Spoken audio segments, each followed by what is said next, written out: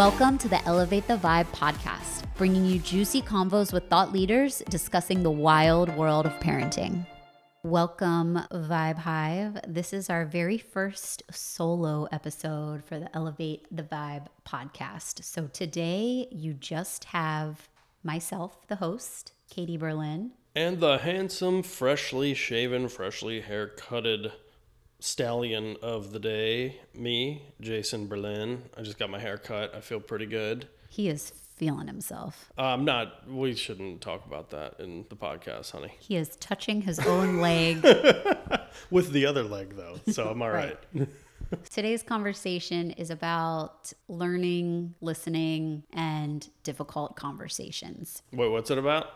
Learning. No, I got it. Listening. I was kidding, yeah. And difficult conversations. The past few weeks, we've collectively been facing a human rights issue that has been taking place in the Black community for years. And there's been an upswell, for good reason, to bring awareness to this issue that the Black community has been dealing with systemic racism and oppression for centuries. So today's podcast, we want to talk more about how we've been feeling, not that it matters. I mean, we're two white people, but just coming from people that are open to learning, listening, and having difficult conversations. We wanted to discuss some of what we've been talking about here within our own home about what's been taking place. So just to give the audience a little backstory, when I was growing up, my parents got divorced when I was pretty young. And they both remarried. And with my mom and my stepdad's marriage, my stepdad had 3 kids from a previous relationship. And when they did get married, I was like 5 or 6. And my 3 step siblings, to me, I don't have really any memories in my life without them because I don't remember much before being 5 years old, and my 3 siblings are half Mexican. So growing up, I've always been a little bit sensitive to race. Growing up in a biracial household, I was asked, like, why do you and your siblings not look alike? Why do you have different last names? And I've always just been a little bit extra sensitive to this. So I've, throughout my life, have just had a layer of compassion and sensitivity towards these thoughts and issues. Now, again, as a white person, like, of course, there's a privilege that I have that I can't quite ever possibly understand what a Black person or someone of another race is going through. But these issues over the past few weeks have really brought up for me, how do we instill and have these conversations with our child to better educate him and create a community of inclusion for him as well? Growing up, I lived in a more suburban sort of setting, and we had a very diverse school. Elementary, middle, and high school were all very diverse. And I feel like we celebrated our diversity. I enjoyed having a lot of different cultures in my school, and it never was something that bothered me. We didn't have big fights between different races. Like, we all got along. And so when events like this happen, it really just breaks my heart into a million pieces. It just breaks me to the core. So we understand that these conversations can be uncomfortable for people depending on your family members, what their beliefs are. But we do think that showing up, and even if it's showing up imperfectly, is better than not showing up at all to have these convos. I mean, outside of a social media post or a donation that you make, really the biggest difference takes place between the 4 walls of your home. That's where you can have the largest impact. A couple months ago, I was touring preschools, and one of the preschools that I had my eye on is a very diverse school. And that's a point that they make and they pride themselves on. And I was sitting with many of the other parents in a room, able to ask questions. And I'm looking around and I'm like, I really hope our son gets into this school. Like, seeing the kids of all different nationalities, these kids are having a blast. The school does a really cool style of learning called Reggio style of learning, which I had not heard of before. But a lot of the other parents did. I was the uneducated person in the room. I was like, what are they talking about?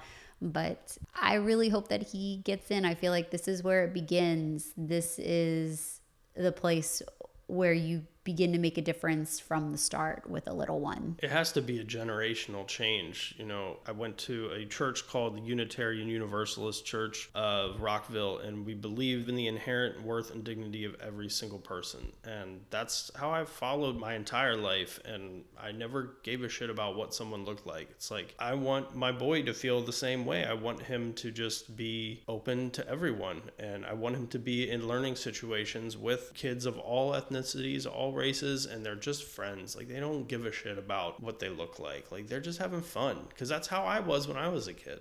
And one of the other ways that we are going to work on this outside of the conversations is through the toys that he has and the books that we purchase. I mean, most of his toys right now, he's pretty young. They're animals, balls, like Legos. But as we buy more books and more toys, we want to ensure that they incorporate all skin tones, black skin tones, brown skin tones, white skin tones. There are books on racism that I want to do some more research, even children's books that I'd like to research to bring into our household to have these conversations already. I mean, we live in LA. It's a very diverse city, and that's what we love about it. And we want him to be open and be able to be an advocate if he ever does see something that's unjust, and stand up and say, you know, that's not right. I want him to feel confident and powerful to do that in the future. I know it's a long ways away. He's just working on like 2-word sentences right now, but you know, it starts now. It starts now.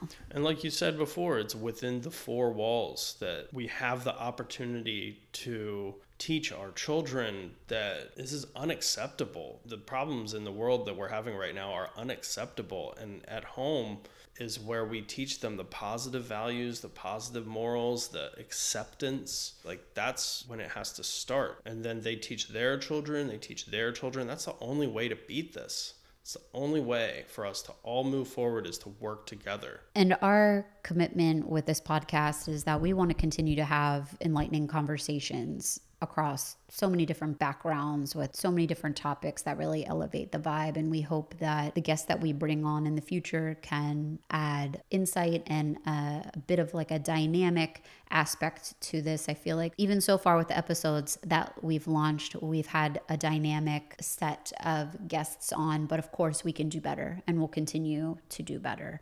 Now, there's a lot of information about books to be read, documentaries, films to watch. We're going to link within the show notes if you're interested in learning more on Black Lives Matter and how to end racism, a lot of resources, because there's so much that we've come across and we've seen, and you're not going to digest all of it in one day, but this is continual learning, and we are committed to that. You know, if you're an audience member and that's something that you are also interested in learning more about, we'll have that list in the show notes for you as well. You know, we're listening, we're learning. We don't have all the answers. We're going to stumble, but we are committed to bettering our future, our kids, ourselves. We're going to do better. Yes. So thank you for joining us on our very first solo episode.